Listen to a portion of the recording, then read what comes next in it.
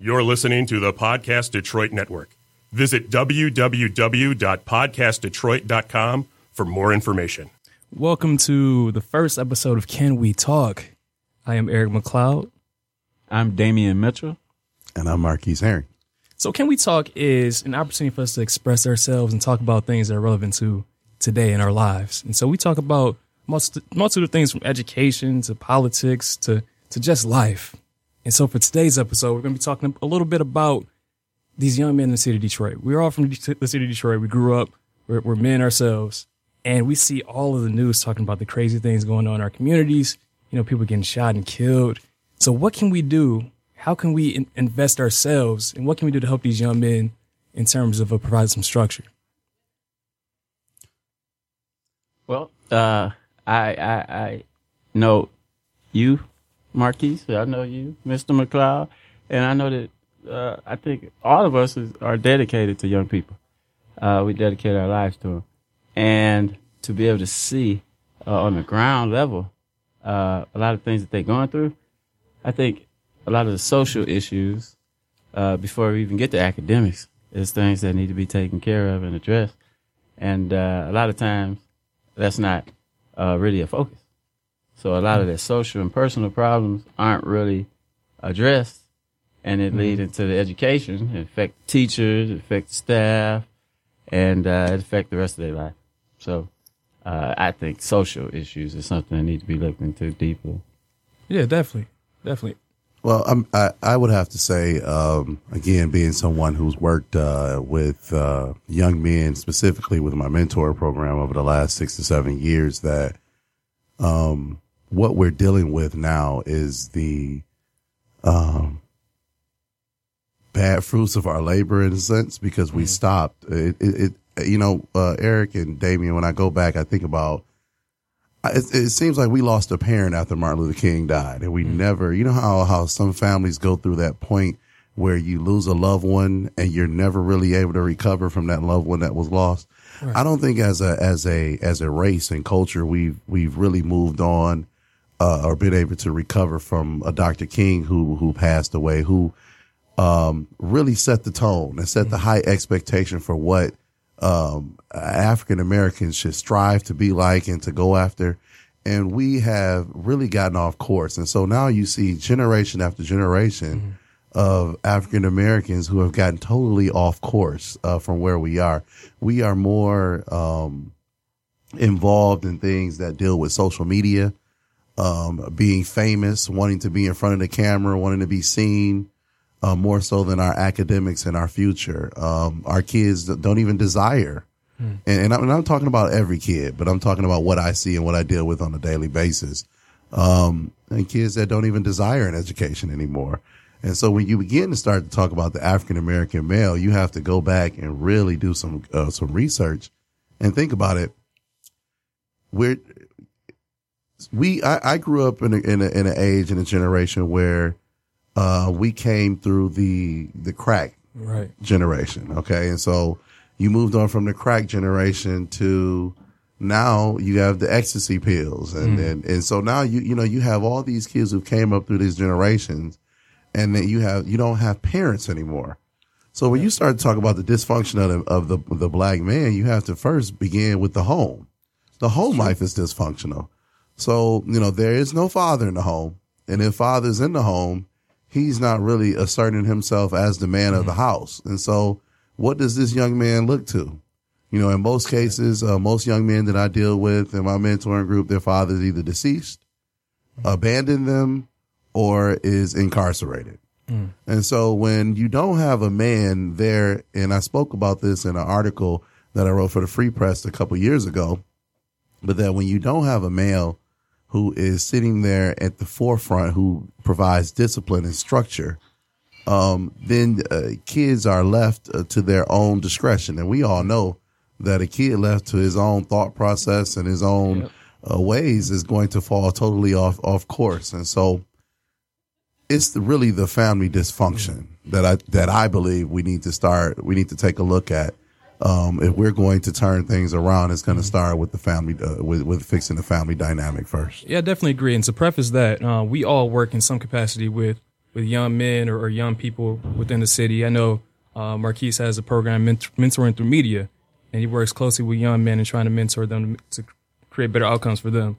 I have an organization called the Dream Deferred Project.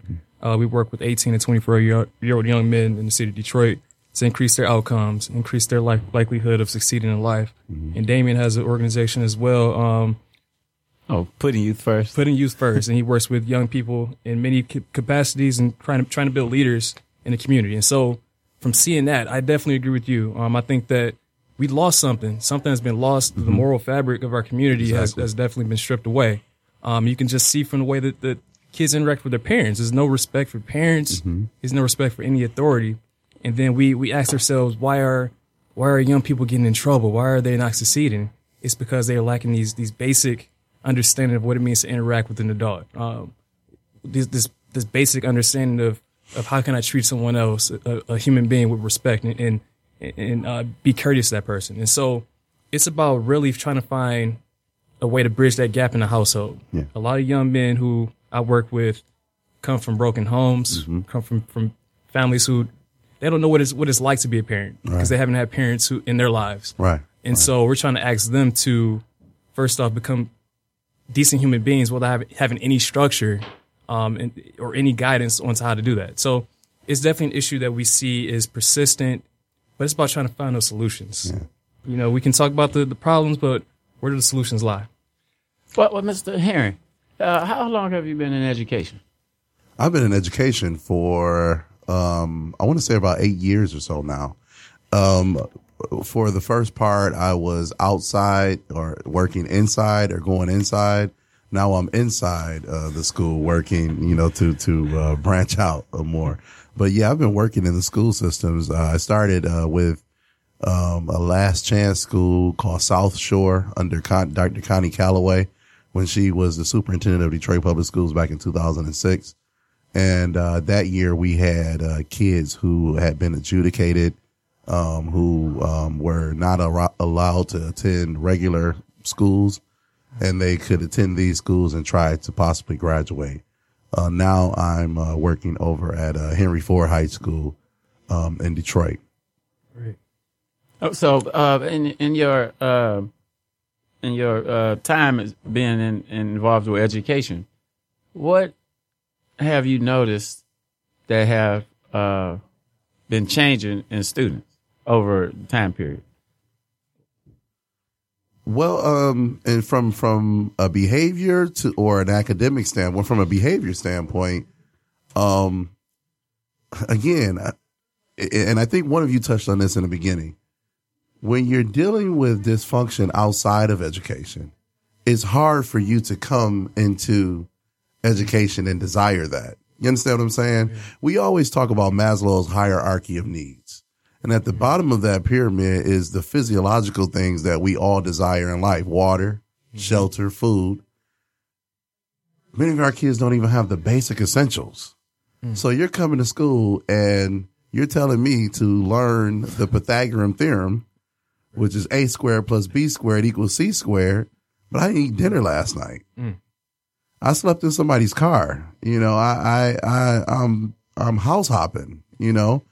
How can I learn subject verb agreement right now? My basic needs aren't being met. So again, as I was saying earlier, everything goes back to the dysfunction in the home. Mm-hmm. Because if your home life is dysfunctional, then you're going to come to school. Of course, you're going to bring those same issues into the school system. So now you have this disdain for education. The student comes, their behavior is erratic because they don't know how to read. Right. They don't know math skills. I asked a kid a couple months ago, had him in my office, and I said, you know what? Your behavior has been off the chain. I said, tell me this. What's half of 300? This was an 11th grader. I said, what's half of 300? Wow. And he sat there and looked around, and he really couldn't give me an answer. I said, okay, I'll tell you what. What's half of $3? He said, oh, that's $1.50. I said, okay. So what's half of 300?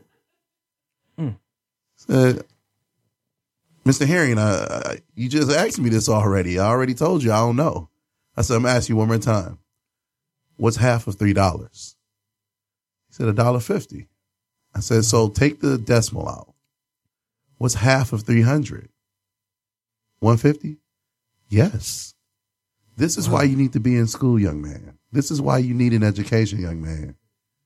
And see, if that goes to show me that this young man, his education had failed him long before he even came to high school. And high school is not set up to remediate back to the third grade. It's just not. So when you start to think about education, how can kids take their education serious? When I'm living in squalor, when I'm living, when my home life isn't right, when I don't know where my mother is because she's either at the casino or she's somewhere doing her own thing, and I'm here self-governing, trying to make life work for myself with no adult guidance and supervision, then I don't see an importance of education, because in my community, when I look around, all I see is everyone living in survival mode. So we need to transform education, and education needs to be transformed, and it needs to be done by people who are from the area. You know, too often in Detroit, we have outsiders coming into our school systems and trying to tell us how to work with our kids. Well, I'm a black man. I graduated from Northwestern High School and got a degree from Wayne State, came from a single parent home. I know how to educate. When I look at those kids, I was once them. So when you start to think about reaching and teaching those kids, you need people who came from that same background, that same demographic, to come back and have a close relationship, kind of like what you're doing over there at the Matrix Center with you're putting Youth First Committee. Yeah, and so the big concern is that a lot of times in education, especially in urban schools, we have so many intervention programs, but a lot of times they're not focusing on the right things. You can put a program in and focus on one aspect of helping a child. It could be the social emotional needs. It could be the academic needs. But we have to realize that it's such a deep seated issue. It's not just one Band-Aid is not going to fix all. Yeah. Right. And so what can we do besides just addressing it by instituting one program or one approach? How can you go into the community, build strong communities that can hopefully build the structure within the student's life, and then ultimately create a better institution in education that can help students learn and get them to the point where they can actually achieve on the same level. So how can we do that? What do you all see as a solution for that? Oh, well, I think that I think of the days when I was in school, and all through elementary, all through middle school, and all through high school, I was pretty familiar because we had the same teachers. Now, they have different teachers, different counselors every other year. Yeah. So they don't get attached. A lot of times young people get attached to things, and they make them comfortable. But when you take their comfort away, then they become to be unstable. Right. So then they act out, lash out, and do things. And a lot of times we don't connect those two. We just think they're bad, or, But I think that we were raised and things, just for instance, in schools. We had the same teachers. We was familiar. They seemed like they cared about us. Teachers now, students, you hear them say that, it's like, they don't care about us. I'm here for a paycheck. Why would you say that to it? I mean, it might be true. You might be there for a paycheck, but the student don't hear that, and they quite offended when they hear it. And then a lot of them don't care no more. They think you're there for a check. You don't care about them. They act crazy, act out. So I just think to make sure you're paying teachers what they worth is a start, and making sure that the staff in the building is comfortable, so they'll stay. Give them opportunity to stay. And I think a comfortable, happy teacher will will stick around for the students. Students will be more familiar, and I think that would be just a step in the right direction for making that particular building a better environment. You said something, and I totally agree. Inconsistency. And I want to take a look at that for a second. So when you talk about inconsistency, again, and I keep going back to the home life, because I think all of this starts in the home. All of it starts in the home. If I'm living in a home, and I was talking about Maslow's hierarchy of needs. Again, we're just talking about the first basic level of things that you need. Home, which is shelter, food, water. if that stuff is very inconsistent in my life, I'm searching as a kid, because we all know deep down inside, even the worst kid in terms of behavior, that kid wants discipline, is seeking discipline. Because I've seen where in several cases when I've worked with those kids, how they turn it around, because now they see discipline as you care about me. Yeah. But if there is never any discipline in their lives, never any consistency, in their lives in terms of their home life, if they're always moving every other week, right, if they're always living at somebody else's house, they never know where their next meal is going to come from. If mom has a different boyfriend every month or every other week, if daddy is always in and out the house or never around, or call, say, hey, I'm coming to get you this weekend, never come and get some. They don't have that relationship. Grandma is still young herself, so she's either living, doing her thing, or is deceased. I have no consistency in my life outside of school. So you talked about coming to the school. So then I come to school where you're telling me this is the key to life, this is the key to success, and I come into school and I don't get any consistency. But I don't blame the kids. I blame the adults. And I'm going to part with you a little bit on that, Damien. I don't always think it's pay. I think a lot of times teachers get frustrated. I'm getting knocked down from administration, from the people who are supposed to help support me in this, and I'm getting knocked down by the kids. So you're sitting here telling me that I have to educate for $40,000 or $45,000 or $35,000 a year. I have to educate 35 kids in a class. Now, what's 35 times 2? Because we know most kids have 2 different personalities. Yeah. on Monday, John might be the best student in the world. He's gonna snap on Tuesday. On Tuesday, he's snapping on me. Yeah. You know, so think about it like this. It's the scenario I use all the time.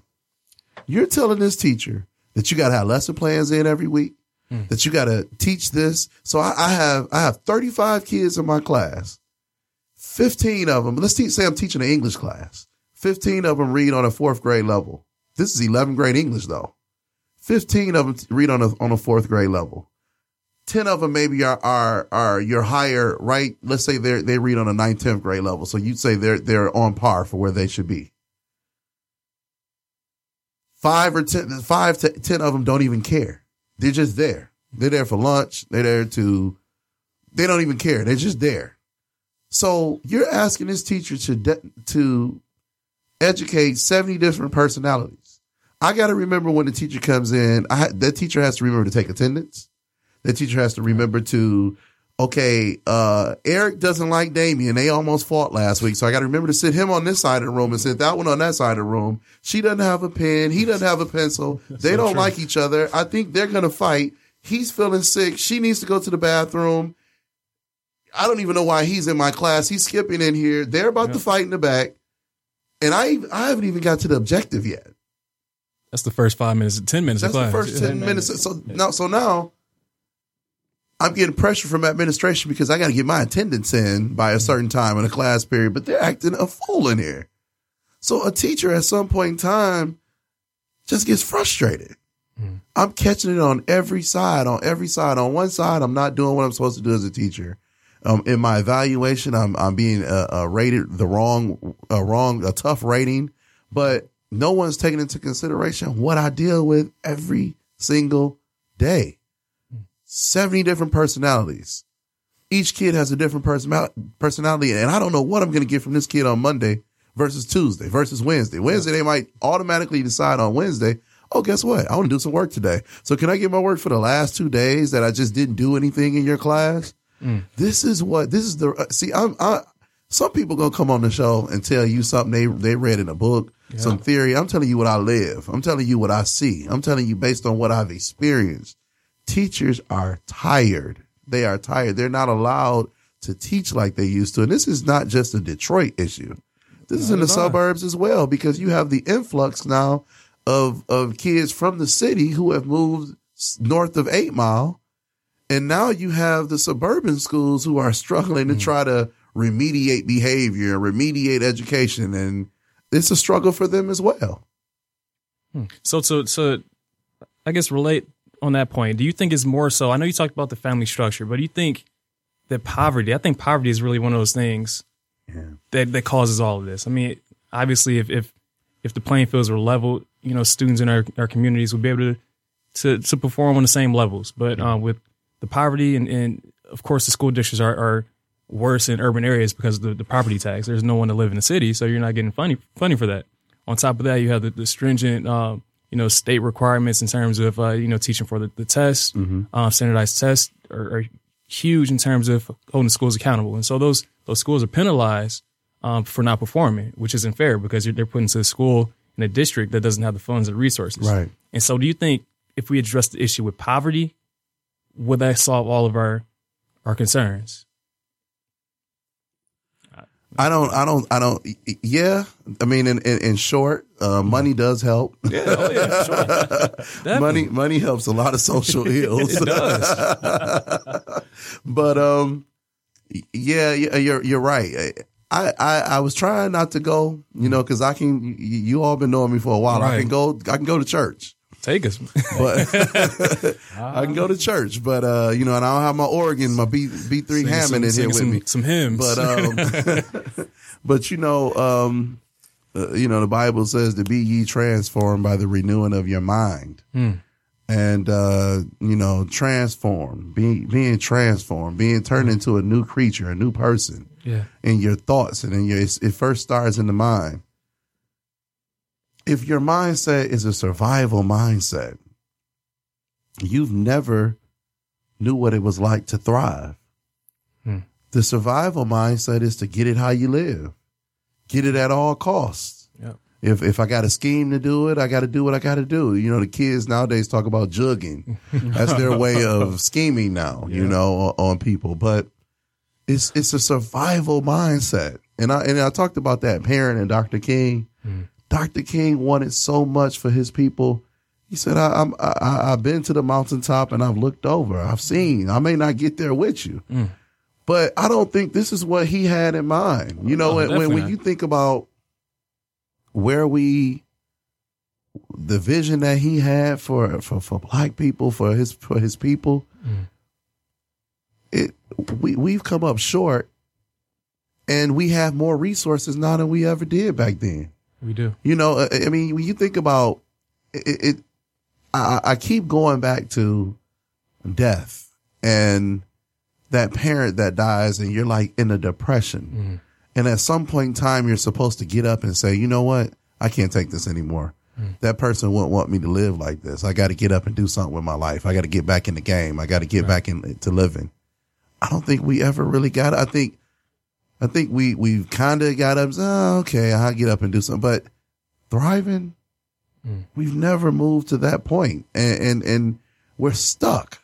Like we are stuck as a people in this survival mindset. It's a poverty mindset. It's I'm entitled. Let me get what I need to get. And I know I kind of sound like a Republican right now. but it's an entitlement mindset. It's let me do enough to get the bridge card to make sure I'm still getting how about let's do enough to get off the bridge card. Right. But that's not the thought process. And so you even hear kids now, come to school, making little jokes about my bridge card, needing to be updated. It's a survival poverty mindset that is being, again, transformed or moved on to the next generation. And so again, where does that start? It starts in the home. It starts in the home because my mom was a Southern girl from Thomasville, Georgia, who moved up here when she graduated from high school. And she didn't go to college. She went to college for a minute, but she didn't, graduate from college. But she wanted more for her kids. And she pushed us. And she pushed us and she pushed us. She wanted us to graduate from high school. She wanted us to make something of our life. Somewhere along the lines, that parent is missing. Whenever a kid can decide themselves, I'm not going to school today. Right. And just stay home or, lay up with their girlfriend or boyfriend or significant other just laying up in the house and mom has no problem with it, something is wrong. Yeah. And to go off with the poverty, I think that if you look at the African American community, we're one of the few communities where we have a thriving upper middle class. It's either two extremes, either in deep poverty or you're extremely rich. Right. And so our young people, what they look at as being successful is being the athletes, the singers, the musicians, because they see that's the only example of a thriving or dope boys. Or dope boys. Leave them out. Yeah. That's the only example of a thriving upper class or a rich class. And so we need to somehow we need to collectively show students that there's options outside of just that. You know, that going to school, getting your education, getting a bachelor's degree, being a journalist, being a entrepreneur, those are ways for you to get out of that poverty. And so we just have to change the mindset of our community, of our students, and our children in the community, and show them that there are other jobs than being a basketball player, being a singer, musician, a dancer. And we have to show that. We have to expose them to that. Yeah. Eric, you know, one of my trips that I do with my mentoring group is I take them through Grosse Pointe. And we ride through the Jefferson Strip of Grosse Pointe, and I show them those big homes out there. I say, hey, this isn't a rapper's house right here. And this isn't, Rich Homie Quan's house right here. This is just probably a doctor's house or a lawyer's house or engineer, a CEO of a nonprofit organization, or this may be a nurse's house, or engineer, And so it begins to make them think like, wow, it's more to life than just Mac. It's more to life than... I mean, it's more to life than Finkel. It's more to life than Schoolcraft and Puritan. I thought I'm a Puritan boy. Wait a minute. What do you mean? What do you mean? I can have this stuff too. So that goes back to exposure. Mm-hmm. And if we're not exposing them to a life that they can potentially have, showing them something other than where they currently live or where their environment in which that they live in, then you can't be what you can't see. Right. And they're never able to really see a better life because they're not being exposed to it. All they're being exposed to is that survival, poverty, mindset environment in which that they live in, which everyone is get it how you live. Mm-hmm. Let's wait on the bridge card to come. Let's smoke. Let's get high. Let's get drunk. Let's party.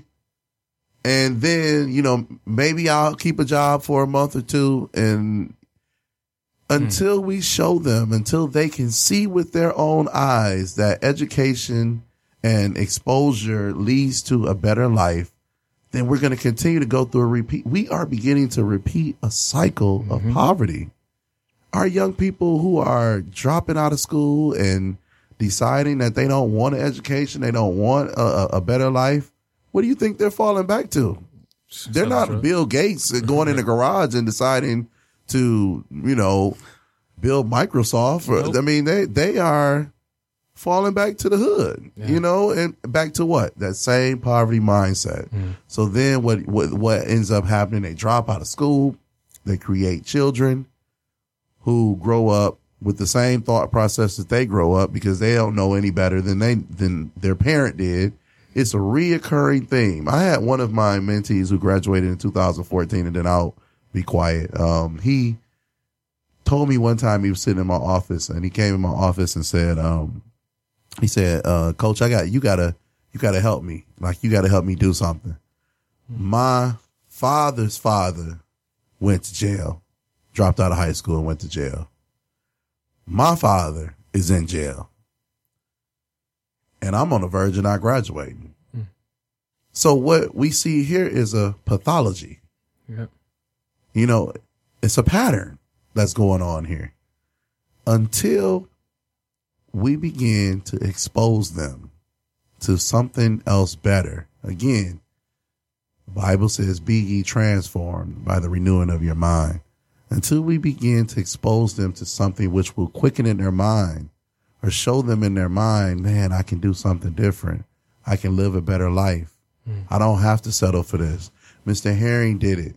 Mr. Mitchell did it. Yeah. Mr. McLeod did it. I guess I can do this. Like I can do it. And this is why I said a little while ago, it is so important to put people in front of them who came from Detroit public schools, who came from the inner city, who came from single parent. No knock against outside agencies, but kids need to see and have a real field conversation with people who made it, who came from where they came from.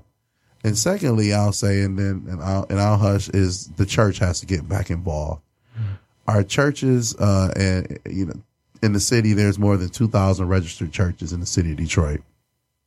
How can you have that many churches in one city and have crime where it is, and have this thought process, this poverty mindset the way it is?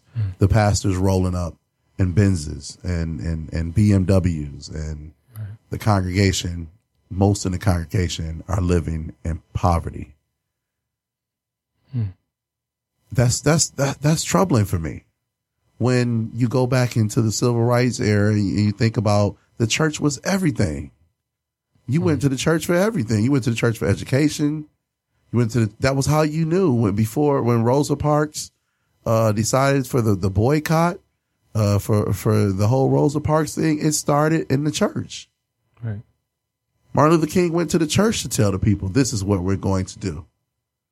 Now, what you see, and I'm not talking about every church. So there are some churches that are on fire and are out here really doing good work in the community. But I'm talking about there are a lot of churches out here where the congregation meets, and all we're in the church hollering and shouting and running and screaming about the pastor's anniversary, and murder is going on right down the street from the church. Oh. Until our churches began to get more involved, physically involved with the communities in which that they are located around, we're fighting spiritual warfare. That's the way I see it. We're fighting spiritual warfare, and our churches have to get involved. Yeah, I think it's just about, it happens in education as well. People get into it for the wrong reasons. And people see that they use those platforms as a way to get money fast, as an easy way to get money. But they don't realize that your purpose is much greater than, the financial reward. And so being able to, disconnect yourself from making that profit and actually saving lives, that's where we see that that disconnect happening. And so I can definitely agree that, with so many issues and poverty is a key part to it. But it's been policies, that for decades, that have hindered the growth in our communities and in our schools. This didn't happen overnight.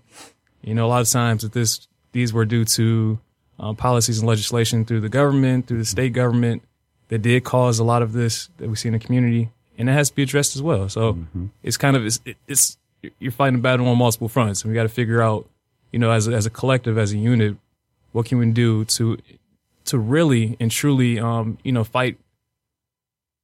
fight back in our community to make sure that our students are prepared, our youth, our community is prepared to succeed economically, to succeed educationally. And who's going to step up? We definitely need some leaders in the community to step up. Stop tweeting about it. Stop going on Facebook, chatting about it. You have to actually do it. You have to be in the community, helping out to solve those problems, being there on the forefront, of the battle to help change these lives and help, take people out of poverty. And so that's my biggest beef. A lot of people just tweet about it. It's the social media now. You put a hashtag, those hashtags are trends for 24 hours, but after that, what really happens? That really has, fractured our community, our society in general, not just the city of Detroit, but everywhere. We're online activists, and we got to stop being online activists and really get involved in the game, for sure. Well, I believe, and I've been thinking about this for quite a few years, that, and you can tell me if you see any connection, but when the separation of church and state and they took God out the schools, it seemed like things just really went downhill. It's like the more they take God away from things that the crazier society get. And I think that was something that held the schools together also. Yeah. And I think that believing in a God keeps you from doing things crazy. It's because a moral compass. Yeah, I was going to say that. You know, regardless of what religion that you practice, I think that having that moral compass and having those values that you believe in that are to help others, to give back, to you know, to be a positive force in your community. I think those transcend any religion. I think that we just lost that. We lost that in our communities. You know, in the 60s and 70s, you know, communities were so tight. You know, the parents were policing other kids, other kids in the community. So you didn't have to, you know, tell mama because the lady next door was gonna hit you. So she was gonna whoop you and then take you home for another whoop. For another one. And so regardless of that, I think just we don't have tight communities anymore in our neighborhoods, and people don't care about each other like they did. You know, I think that having that religious background does play a part. But I think it's more so having those values and those norms, right? You know, that moral compass. Right. That's huge. Yeah. We just don't have it anymore. So right now, you're sitting there. Yeah. What is stopping you from going down the street? Okay. Oh, I'm sorry. What is stopping you from going down the street right now and robbing a bank? I mean, knowing that it's not the right thing to do. You know, we talk from a young age what's right and what's wrong, and that actions do have consequences. But for some reason, I guess it goes back to survival. When you're trying to survive that day, you could care less what those actions are as long as it means you're going to live, you're going to get to eat, you know, you got a place to stay. And so Marquise is right. I think being able to see past your circumstance right now is the reason a lot of these kids do what they do. Because, I mean, when it comes down to the hierarchy of needs, you're trying to eat, you're trying to live, you're trying to survive. And regardless of what it takes to do it, you're going to do it. And so now it's about trying to change that focus and figure out, all right, what are some other ways, some more legal ways, right? So to eat, to live, to survive. Why can't I start a business? Yeah, let me go shovel some sidewalks. Let me go cut some lawns. There are other ways besides on the corner trapping that you can make money, that you can support yourself and support your family. And we just have to expose them to that. You know, with my organization, we're trying to partner with different skilled trades companies and provide them with opportunities to learn skilled trades. I mean, if you know about the Joe Louis, not the Joe Louis anymore, but the Little Caesars Arena, they need at least 50% of their employees need to come from the city of Detroit. But we lack the skilled trade, those people who have those skilled trades. And so for me, I'm trying to connect those students in the program with skilled trade opportunities so they can go work for the Little Caesars Arena and help build the construction and work with that. So it was just about providing those options, showing them what it takes to be successful, and just helping them teaching them how to do it, giving them the resources and tools to be successful. Exposure. Yeah. That word exposure, that sounds familiar. You have the program. Yeah. And that's what you said you did. We do with your mentoring program. You take them to you said Grosse Pointe universities to see different things. So can you tell us about because the exposure bus tour seems like it could be something that's placed throughout the school system. Because I think all of our students need to, but you can elaborate further on it. Yeah, so I had two organizations, Exposure Bus Tour, that I'm sort of put on the back burner because I'm working with the Dream Defer Project. But Exposure Bus Tour is essentially that, taking students around the community to expose them to opportunities. With the Dream Defer Project, we have an older group demographic that we're working with, because we see that, you know, a lot of our students or young people in our communities, if they drop out of school, chances are they're going to do something illegal, end up in jail. So what can we do to curb those outcomes for them, you know, once they're 18, 19, 20 years old? And so providing them with skilled trade opportunities, providing them with entrepreneurship development, providing them with apprenticeship opportunities. That's definitely, something that I'm trying to invest more of my time in, because I think that population, 18 and 24-year-olds, those are the ones who are out here. They are getting in trouble. You do see them on the news, you know, robbing people, you know, selling drugs, killing people. And so what can we do to put some hope in their lives? And so that's one of those things where, Dream Deferred Project is one of those things where I'm trying to really get off the ground and really get working in our community. Sure. And it's so vital, and I just appreciate the work that you are doing with the Dream Deferred Project, because it's so vital. Because after I get them across the graduation stage and they turn their tassel from the right to the left and they graduate from high school, many of them are lost at that point. We see many of them who graduate from high school, who go away to school, and they come back after a semester because they didn't do well in school or were kicked out. They were never really ready academically and for the work at a university. So they come back home and they're sitting there like, okay, I'm stuck. I don't know what I'm going to do. And that's where the work that you do, Eric, comes in into play. Because many of them, we know that they are misguided and need guidance. I always tell, my mentees that time between 18 and about 21, almost 22 are some of the most confusing times of your life, because you may go to college and go into school and say, hey, I want to go into mass media and production and get started taking a few classes. You know what? I think I want to go into music now. Wait a minute. I don't like these classes. I don't want to do music. I want to be a teacher. And so I don't even know if I want to go to college anymore. I think I want to go to the army or something. So true. You are so confused. So you change your major so many times because you're sitting there like, I really don't know what I want to do. And so think about a kid who's sitting there between that 18, 22 range and you have no guidance.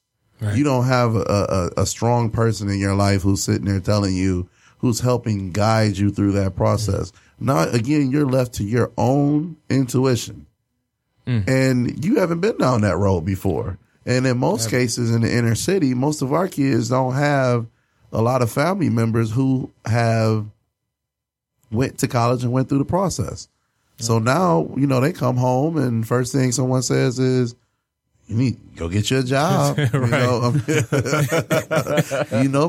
McDonald's hiring.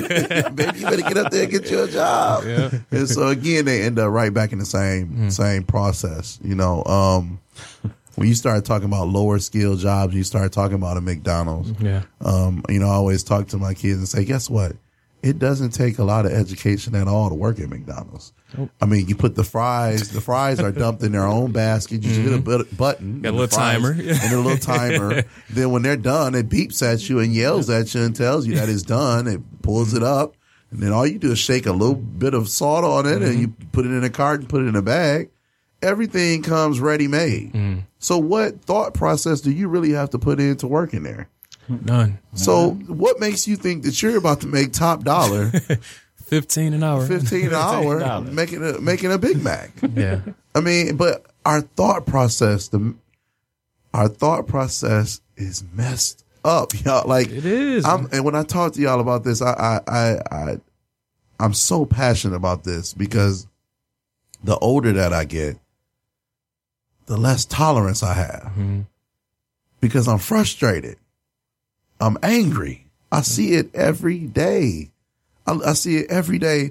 You're sitting there and you're talking to these kids and you're spending time with them and you don't see them advance and they don't know what they want to do and don't care about it. And I remember when I was in high school, sometimes a staff member may yell at me or something. I say, I don't care, but I really did care. Right. A lot of these kids now say it and they mean it. I don't care. And it's going to take a lot of effort on our part as a community